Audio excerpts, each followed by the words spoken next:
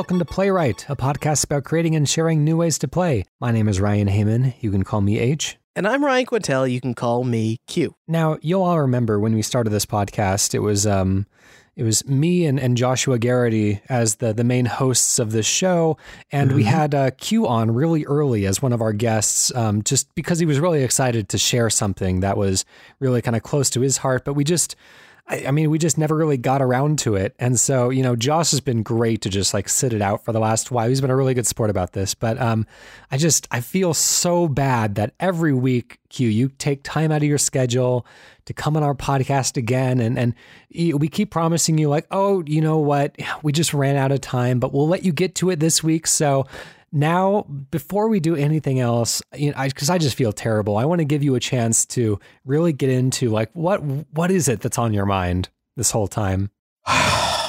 Okay. Have you heard of chemtrails? Those are the things that the planes leave behind. Is that right? Yes, man, that's right.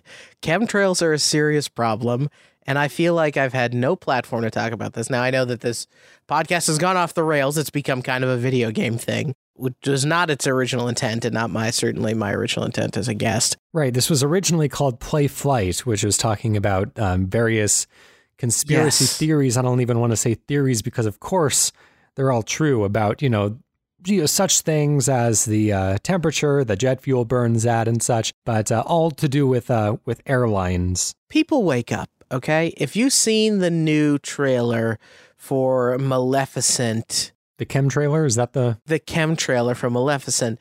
You're seeing Angelina Jolie in her true form. Her and Jon Voight are part of a secret organization that does most of what we know as the governing on this planet, and chemtrails is how they enact our stupor. They got you thinking that you want a Pokemon made of whipped cream. Well, this is all very interesting, and of course, I do want to hear more about this, but we do have to get to the video games, and we'll make time for the rest of this as soon as possible, I promise. Okay. So, Q, what kind of video game are you going to be inventing today? This feels like a gear shift, but okay, I'll give it my best shot. My pitch for you this week is a sort of poor v rich. Talk about social commentary. Oh no, I do the same thing this week. Oh no, okay. Well, I think we'll have some different interpretations. All right, Occupy Playwright. So the idea was kind of an asymmetrical, maybe battle royale, maybe not, but I'm thinking it could be as simple as 4v4, where you have two teams. One is well equipped, maybe has the ability to build and repair things, like think Gears of War, modern incarnations of Horde mode. You get money and resources, and you have a lot at your disposal. You're also very tanky characters. And then you have another team that is maybe the same number of players. Maybe you do an asymmetrical battle royale and have, 80 players on the other team, but the other team has just not a lot of resources, pretty lousy weaponry, and they die very quickly, but there's a lot of them. They got a ton of lives and a ton of respawns, and just like any horde overwhelming you can be a real threat. So that's the general pitch, and hopefully we don't overlap too much here. All right, starting the clock there.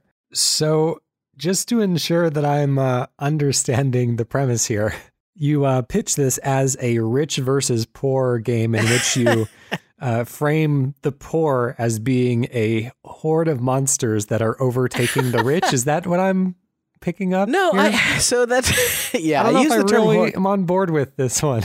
I'm using the term horde only to mean legion or a large group of people. Oh, okay. So, poor choice of words. Legion, like the New Testament demon. Exactly. Now you've got it. To be thrown into a herd of pigs and cast over the side of a cliff. Exactly. Yeah. So, I mean, on one side, let's use Gears of War like aesthetics in our heads for a second. One side, imagine like gold and silver clad heroes that have like a ton of shields and health and a bunch of defenses they can build. On the other side, you have people wearing rags. They've got no armor, a couple hits and they might be dead. But all it takes is enough of them working together in a coordinated enough way to break through the defenses and take it back from the rich, baby. Oh, okay. All right. So I always like to be very positive on this show, but just to be completely honest, I still am not completely on board with, I'm not sure I like this one just yet. Okay, okay. I'm ready to get there. I just kind of need a little bit more hand holding along the way. So I don't know. I don't want to be the rich person cutting down poor people. Is that okay to say? Yeah. So, well, because I imagine like players don't necessarily get to choose, right? You're kind of assigned a team. We've just been like playing in real life. You can be born rich and born poor. Perfect. So there is an aspect to this that I think in my mind is directly connected to the sort of politics of the Purge movies. I don't know if you've seen any of the Purge movies, but you have these reasonably well-to-do people in these houses, they're fortresses, basically. Other people are left to fend for themselves. And I think that what you really ideally want is to create a situation where the team that seems much better resourced and has much more capability is put up into an even match by the sheer skill or set of will that the other team can enact. So one is kind of padded out by technology. Maybe you even make them lousy at firing guns just to ensure that like one team is kind of skill free or something, where you kind of empower the other team and each one is hopefully. Just to kind of take a step back in this premise here, this kind of thing, this kind of asymmetric multiplayer is done in different skins a lot of the time. Sometimes it's humans versus zombies, where the zombies, whether it's like Left 4 Dead or what is the World War Z that just came out recently, I think so. Where the zombies kind of overpower the humans as far as sheer numbers go, but any one zombie by themselves isn't that much of a threat. Or Days Gone, which we've seen recently. Also, just like Evolve, that game where it's 4 humans versus 1 giant monster, with the advantage being, in the favor of the monster. But so I think that with a little bit of like, I don't know, perhaps reframing, I think we can definitely get this to a place where, there'll be some stuff to work with here. And what you were saying earlier as a battle royale, maybe this could work in a way where it's like a battle royale character versus a Call of Duty character, where, they come fully equipped with their loadout from the beginning, but they have like a very shallow ceiling. Like there's not a lot of upgrading they can do when they're in the match. And so they kind of, from the beginning, have all of the equipment they're going to have. But the Battle Royale player or character is, dropped with fairly minimal supplies, but can always be upgrading.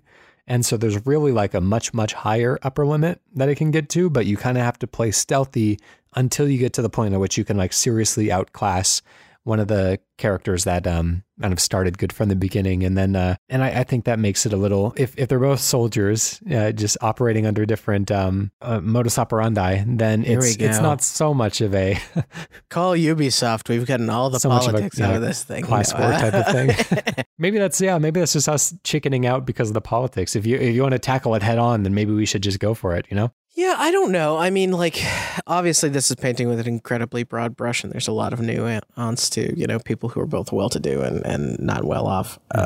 But the one thing that I think, if we just go back to gameplay for a second, one thing that I think could be interesting is give those Call of Duty-like players or maybe better than Call of Duty potentially is a Rainbow Six player. And so now this small group of people also have like drones and gadgets and the ability to reinforce and repair the structure that they're kind of maintaining. I guess it would be equally horrifying to not have them be in one particular position that everybody's trying to siege, but rather be kind of like high-level hunters dropped into the island, and now you're doing like literally a manhunt, and that could be kind of interesting as well. Yeah, kind of like a The Fugitive situation, where maybe there's just one player who's vastly under-equipped. Also, this kind of makes me think of like, you always have that that kind of thought experiment in your head where it's like, if one modern soldier was to be dropped in the middle of like a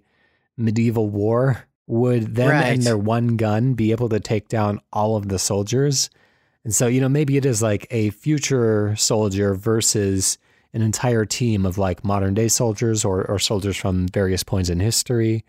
I think there's a lot of cool ways to make kind of an unbalanced battlefield more interesting. You could also do things where like you have, let's say it's everybody's parachuting onto an island and like you're literally parachuting as the naked person right next to the person who's in like full tactical gear. They've got shields for days. Maybe they've got some future weapons or something. They can track people in the way that other people can't. Like the Predator. Tracked. Actually, this might be what the Predator game ends up being pretty soon here. Well, all right. So we've got something for the Predator team.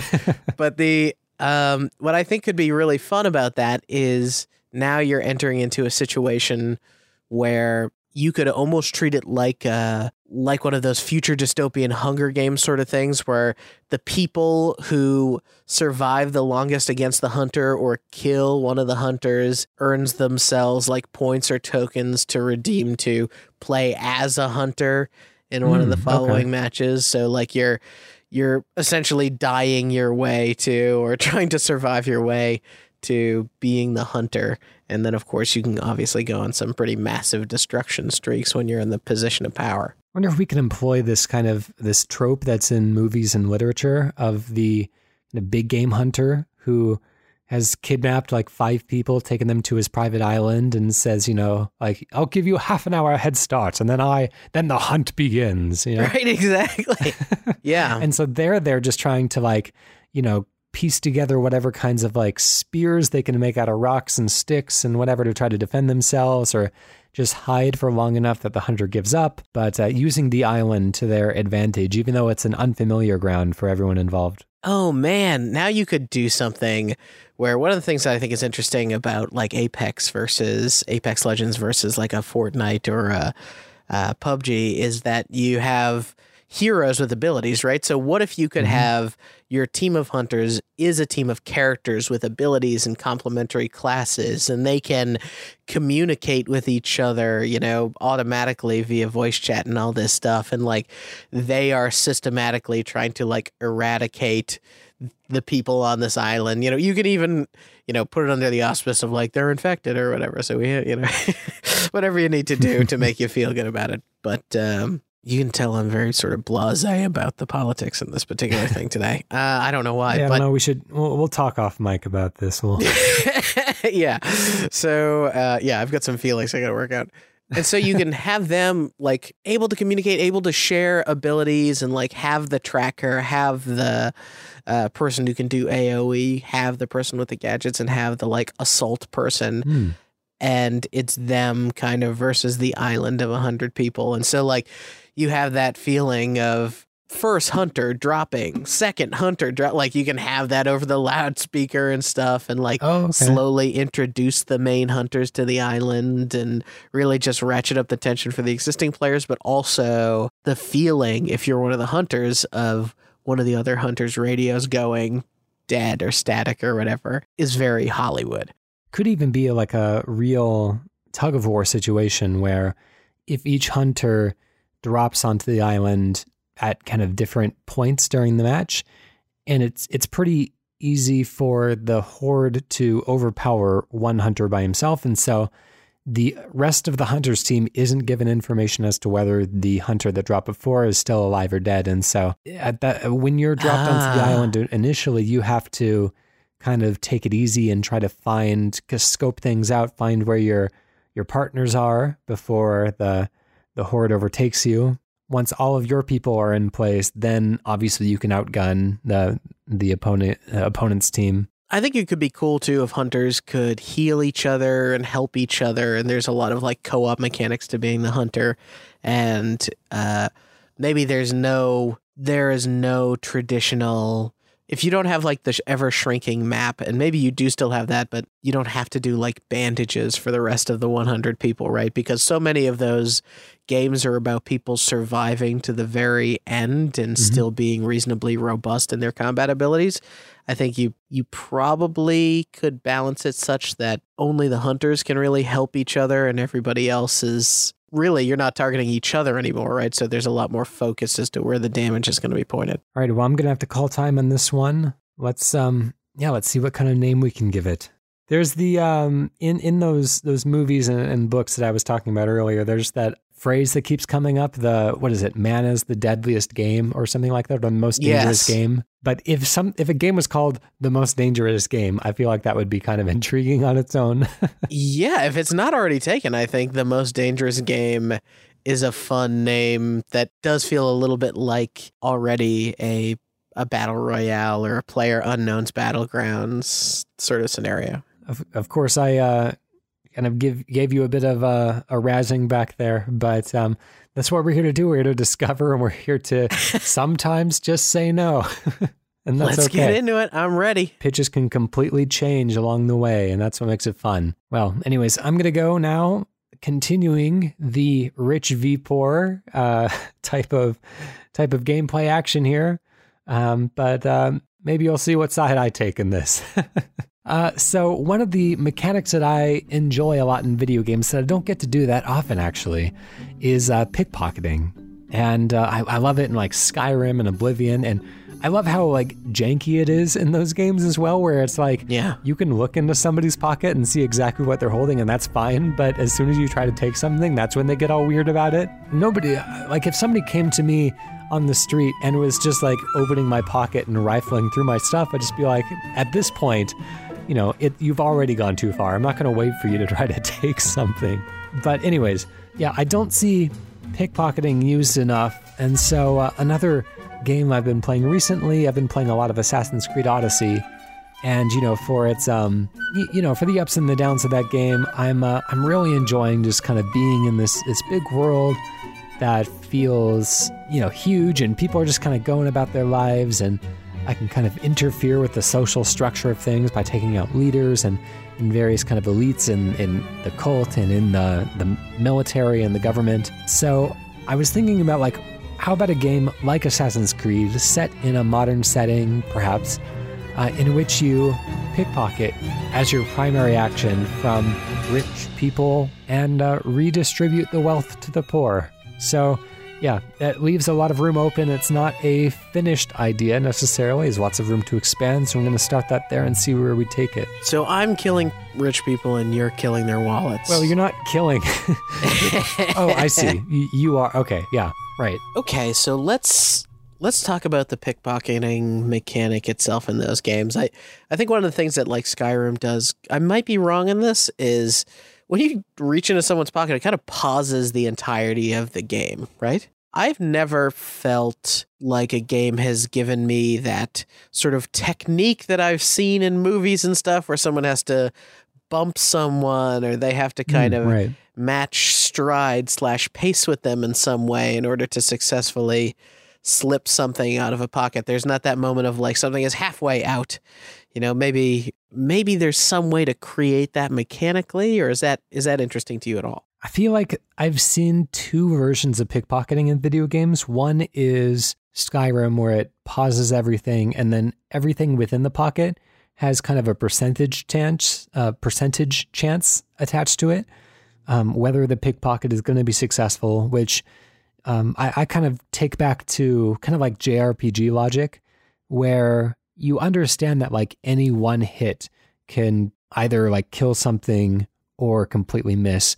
And just the damage that you're doing is just kind of increasing the odds of landing a fatal blow, if you want to like take the metaphor of the JRPG battle system to its limits. So, in that sense, it's kind of like the VAT system in Fallout, where it's like, you have a 63% chance of stealing this item. Do you want to go for it? And then once you make that decision, time resumes and you see the results of your choice. And then the other system that I've seen is where it is a little bit more like what you were saying, where it's like you have to sneak up behind somebody and make sure they don't see you, and perhaps, match strides like you were saying, like you would see in a Dishonored or something like that. But usually when you hit the button, you just take everything in their pocket, or one item like a key that you see hanging off of their belt loop or something like that. So, you don't get the same level of like specificity that you do in a Skyrim game, because I think it would be difficult to present item choices in a real-time setting. But yeah, Skyrim I would classify as like turn-based pickpocketing, and then Dishonored I would classify as like real-time pickpocketing. Yeah, what if What if you served up a mini game that was a series of pipes with the water flowing through them? No, yeah, I love the. I guess what I'm really trying to get at is something that feels like almost like lock picking or something in a game, the way that you're maybe rotating a joystick or you're exacting some feeling of analog control, almost like whether it's like with a trigger, and using the full sort of articulation of the analog trigger rather than just being a series of button presses, something that feels like some level of skill. Do you know the VR game The Climb? Yes, I like that one a lot. Yeah, so one of my favorite things from that is that sort of mechanic where to get on a very tight little lip, they want you to hold down the trigger kind of halfway. Right. I think that something like that could feel interesting here. Okay. Yeah, so I mean, I think for this type of thing where you're talking about very specific control, putting it in VR is kind of that's an easy choice. Because you get that full one-to-one motion control, you can just kind of simulate the action that you want to perform. So yeah, that's definitely an option. I think it would be interesting to try to find ways to do this just with buttons and control sticks, just because that seems more difficult. But yeah, I'm not 100% sold on, unless, the pickpocketing itself was just kind of a component of a larger game. If the game centered around pickpocketing, I'm not sure I know a way to make that mechanically interesting enough to really hold the experience all the way through. You could go into, I wish I could come up with an example, because I know that there are millions of examples. That's an exaggeration, but of games where you get close enough to an object and time kind of slows and you can react and maybe get more precise control over thing, but it's not like time is completely stopped. So, you can kind of get close, you can focus, you can maybe choose exactly what pocket you're focusing on, and then maybe almost like a lock-on mechanic. Then once you're locked onto a back right pocket, because that's where everybody puts their wallets, then you can try to make pace and make sure that nobody around you is watching and make sure you're not noticed. That's kind of interesting. How do you imagine so we've focused a little bit on the pickpocketing. You also kind of talked about distributing the wealth back. Is that just a simple, as you complete things are automatically happening for you? Or is there a way to sort of unpickpocket potentially into the pockets of the needy? Well, I was thinking, playing Assassin's Creed Odyssey, it does have a system that's kind of similar to the Nemesis system, like you saw in Shadow of Mordor. And then never since then, which is weird because it's one of the most brilliant systems that's come out of this generation, but I digress. Where they have this whole system of like cult members that you can trace down using clues and stuff to try to, and there's a whole system of mercenaries that come after you, bounty hunters, once you perform crimes, and as you kill them, you can get kind of clues as to who the people that are higher up on the food chain are, and try to find them or keep them from finding you, depending on what your status is at that moment.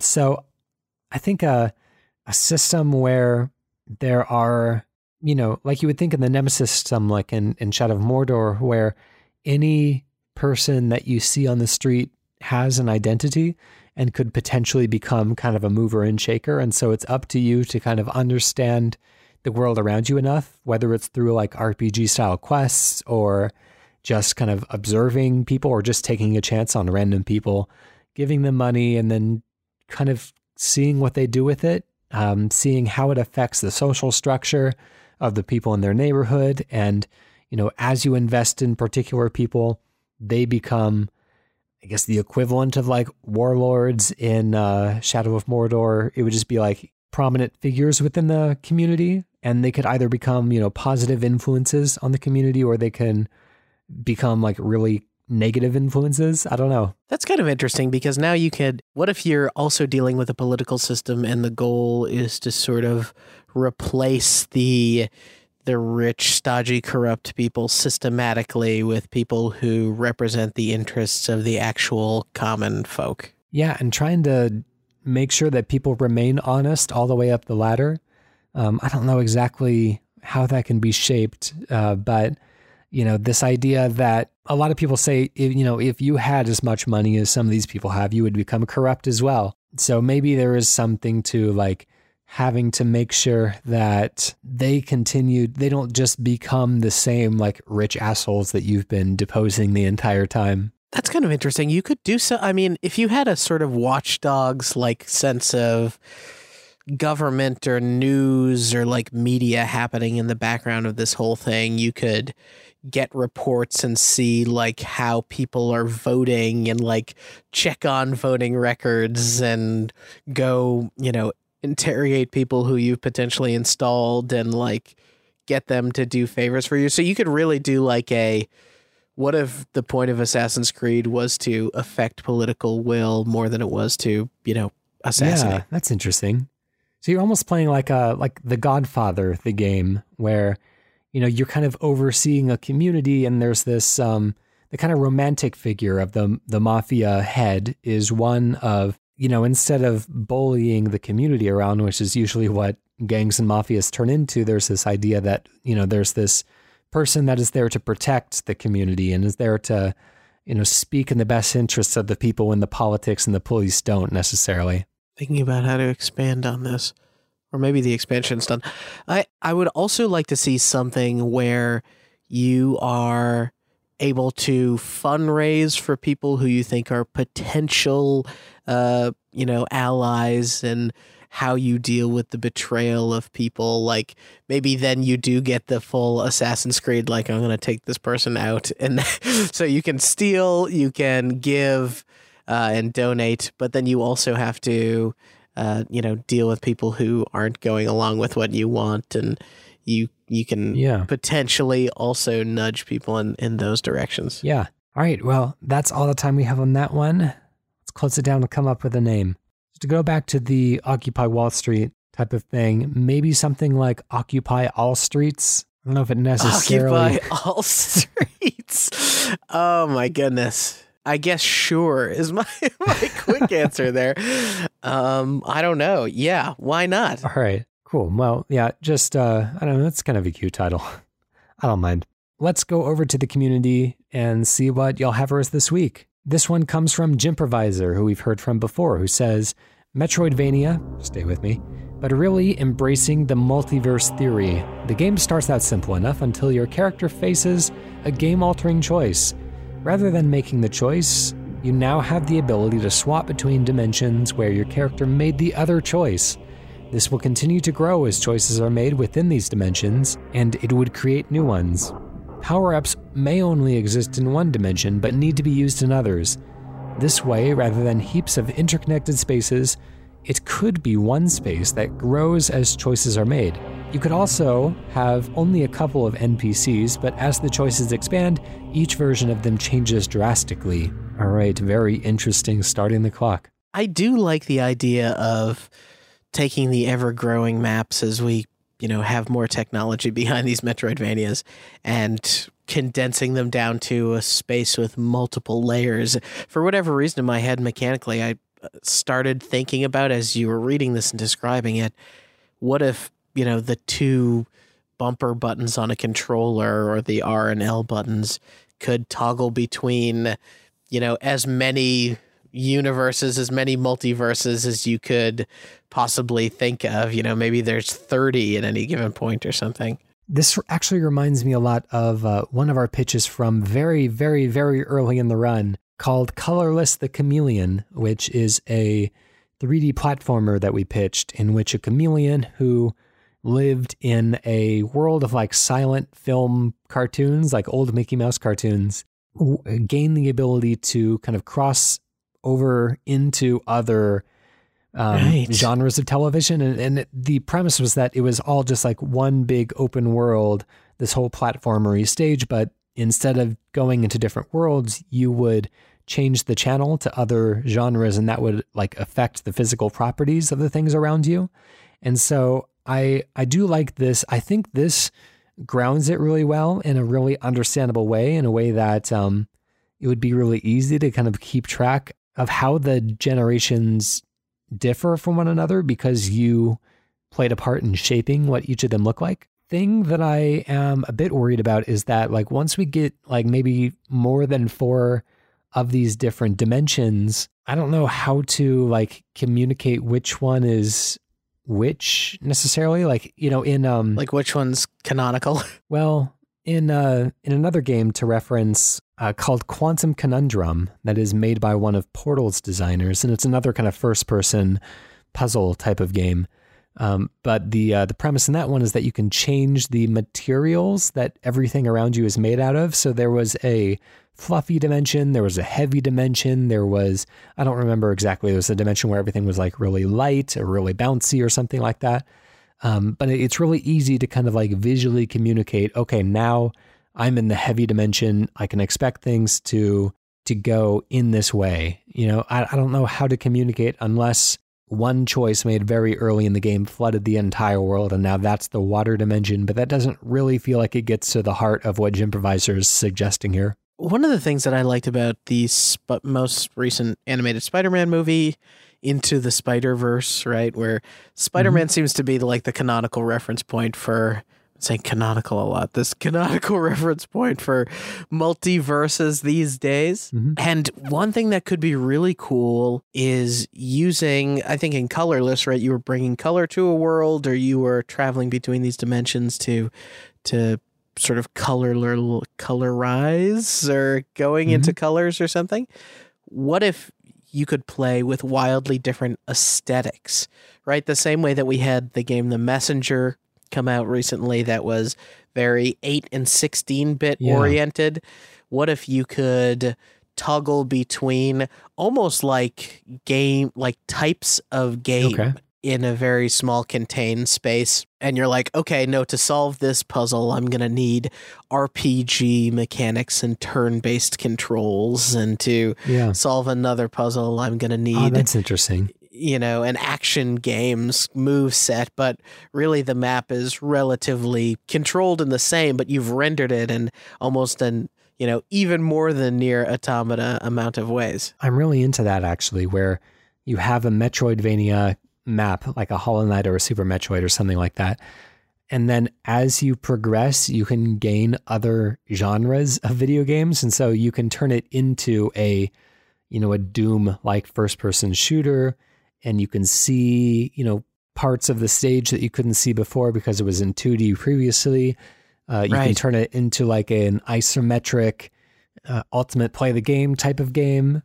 You can turn it into like an RTS or something. All these different types of games. A survival, like a Minecraft crafting game where you can take pieces of the environment and reconstruct them so you get access to new areas. Yeah, gosh, this sounds very interesting. I'm really into it. It sounds like it could get very, very complicated very quickly. Yeah, the scope is huge. But I mean, you could do it in very practical ways, right? Like if you, let's say it starts off feeling very Super Metroid. Samus gets missiles, right, at one point. Well, now in the RPG land, missiles is a spell that you can cast in the crafting land. Maybe gunpowder or something becomes a material that you have access to, and you can kind of connect things as long as you control the sort of set number of things that the player ends up playing with. Okay. Yeah, so... gosh, let's see. So maybe there's a level of... So I do like what you were saying about like Minecraft reshaping the level. That puts me in the mind of another great Metroidvania called SteamWorld Dig and SteamWorld Dig 2, where instead of just going on platforming challenges, it was a platformer essentially, but you were digging through the dirt and creating all these trails through the dirt. And in a sense, kind of creating your own platforming challenges because you would need to resurface and go up back to the surface of the land. And so you have to kind of think ahead and leave yourself a way out. Otherwise, you would be kind of stuck down there. So yeah, that's interesting. And then maybe once late in the game, maybe you gain the ability to kind of terraform and reshape your environment. All of the other genres would have to be kind of built around things that could fit within a procedural space. Like SteamWorld Heist is another great game, which has a very different gameplay style. It's almost kind of XCOM-like, but you get the feeling that it could it could generate interesting challenges regardless of what the stage around you looked like. Who are the SteamWorld people again? The Image and Form? Is that? Yes. Okay. So, yeah, they're definitely the most equipped studio to actually execute on the thing we're talking about, right? Because they've done the sort of Metroidvania. Yeah. They're quite good at it, right? They've done it a couple times, but they've also done card combat RPG, and they've done sort of turn-based strategy or kind of half real-time strategy. So I think that they're playing with enough things that, you know, we're talking about wildly different rendering styles. Potentially you just kind of pare that down into all of a similar style, but, you know, meaningfully different gameplay mechanics so that you can solve different things by thinking about, okay, what gameplay system maps to solving the puzzle as much as what sort of tools do I have access to that solve the puzzle. And it would be kind of interesting if, as you encounter an enemy, if you do it in the isometric view, then you kind of go into a Chrono Trigger random encounter versus if you hit them in a side-on view, then you need to just kind of like take them out with your sword like you would in Symphony of the Night. Yeah, that's cool. How do we handle upgrades? How do we handle like getting new things and going to new areas? One of the most interesting things that I've watched recently during GDQ was the did you see this, the Link to the Past Super Metroid randomizer? No. So what they did, and they kind of explained this, so I'm going to, as somebody who doesn't fully understand, I'm probably going to butcher the explanation, but basically Super Metroid and A Link to the Past both didn't take up the entire cart worth of space. And from the way they described it, it sounded like the way that like items were stored in the memory of both games, they almost kind of like took up the opposite ends of the cart. And so, you know, without much retooling, just using kind of the types of like randomizer software that already exist, that already kind of randomizes the location of key items in the Zelda and the Super Metroid games respectively, like, you know, you have any treasure chest could spawn any item or just 1 rupee or whatever, you know, every treasure chest had just had its content shuffled throughout the Zelda game. They found a way to make the items distribute across both Super Metroid and A Link to the Past. So you'd have to be playing through both games kind of simultaneously. You'd be switching back and forth between Metroid and Zelda. And as you gain, you know, as you open a treasure chest, it could be any Zelda item or any Metroid item. And then, you know, you could open a treasure chest in the thief's hideout and it could be like super missiles. And then that would give you the opportunity to progress a little farther in Super Metroid. And then you can get the hook shot over there or something like that, you know? So you just didn't know. And so it's a great run. You should definitely check it out. 2 players did it as a race, kind of. And it's super fascinating, very entertaining to watch as well. But yeah, there's, I guess you could do something like that where not every upgrade could be used in every style, but it's not necessarily like you wouldn't get that style's upgrades in that pathway necessarily. You could also do something. So I love the idea of maybe each verse having a different currency to it. And different currencies being worth different amounts of money in each one. So maybe there's like you do the Link Between Worlds or the, I think it's the Link Between Worlds like store essentially where there's items, you can buy them. I even like one of these potential verses that you can go into, universes you go into where it's heavily focused on like having conversations with people. So you get mechanics like you can talk the shop owner down for like a permanent discount across the other universes or something. But if you do a centralized vendor accepts multiple currencies and then you can kind of learn what at different times, maybe different versions of the vendor are looking for different currencies or they're finding different ones valuable. Yeah. Well, we are over time already, so we'll have to close that one down. I would say if there's any precedent for doing this, this would be worth revisiting again because there's a lot here, and I feel like we were just barely able to scratch the surface. But I don't think that's usually how we roll. But I mean, we are low on pitches right now, so we might have to get creative. We might. I'll do week 2 on this guy. Well, we'll see. Not going to make any promises right now, but super interesting idea. And of course, as always, we are throwing it back out to the community. If there's something that you would like to see done with this idea, then give us an email. We'd love to read a follow-up on this one or any other that we've done before. But anyways, if you would like to submit a video game idea of your very own, you can do so by going to playwrightcast.com/pitch. You can email us playwrightcast@gmail.com, or you can tweet us at playwrightcast. Special thank you to Protodome for the use of our theme song, Hello World, off the album Blue Noise. And hey, what I'm going to pitch this week, go check out, of course, as always, the other shows on the Cane and Rinse Network. But I spent some time over the past couple of days listening to some history of video game music mixes here by Mr. Eamon himself. That page is right on. You can get to it from the navigation on our site. Go listen to those if you really love video game music. You can download those MP3s. It's all there. It's very cool, and it's in a very ambitious project. I was joking with you today about I don't know how you're going to do pre-1980 video game music. Yeah, it's going to be rough. Just a series of bleeps. You know, I believe it, that it was real, whatever ends up in there. So that does it for that, I think. I think that's all the stuff. Of course, those mixes always debut on Sound of Play. We've got another one debuting next week. As of listening to this, I believe that's right. Yes, next Wednesday will be another one. And just yesterday, we put out an excellent interview with Mr. Grant Kirkhope on Sound of Play. We teased it. Y'all didn't believe me. Yeah, great composer. A real pleasure to talk to. It's me and Darren talking to him. Of course, Darren being the biggest Rare fanboy that you've ever met, and so he's beside himself in that one. It's a really fun show. If you haven't already, then do check out the Sound of Play feed.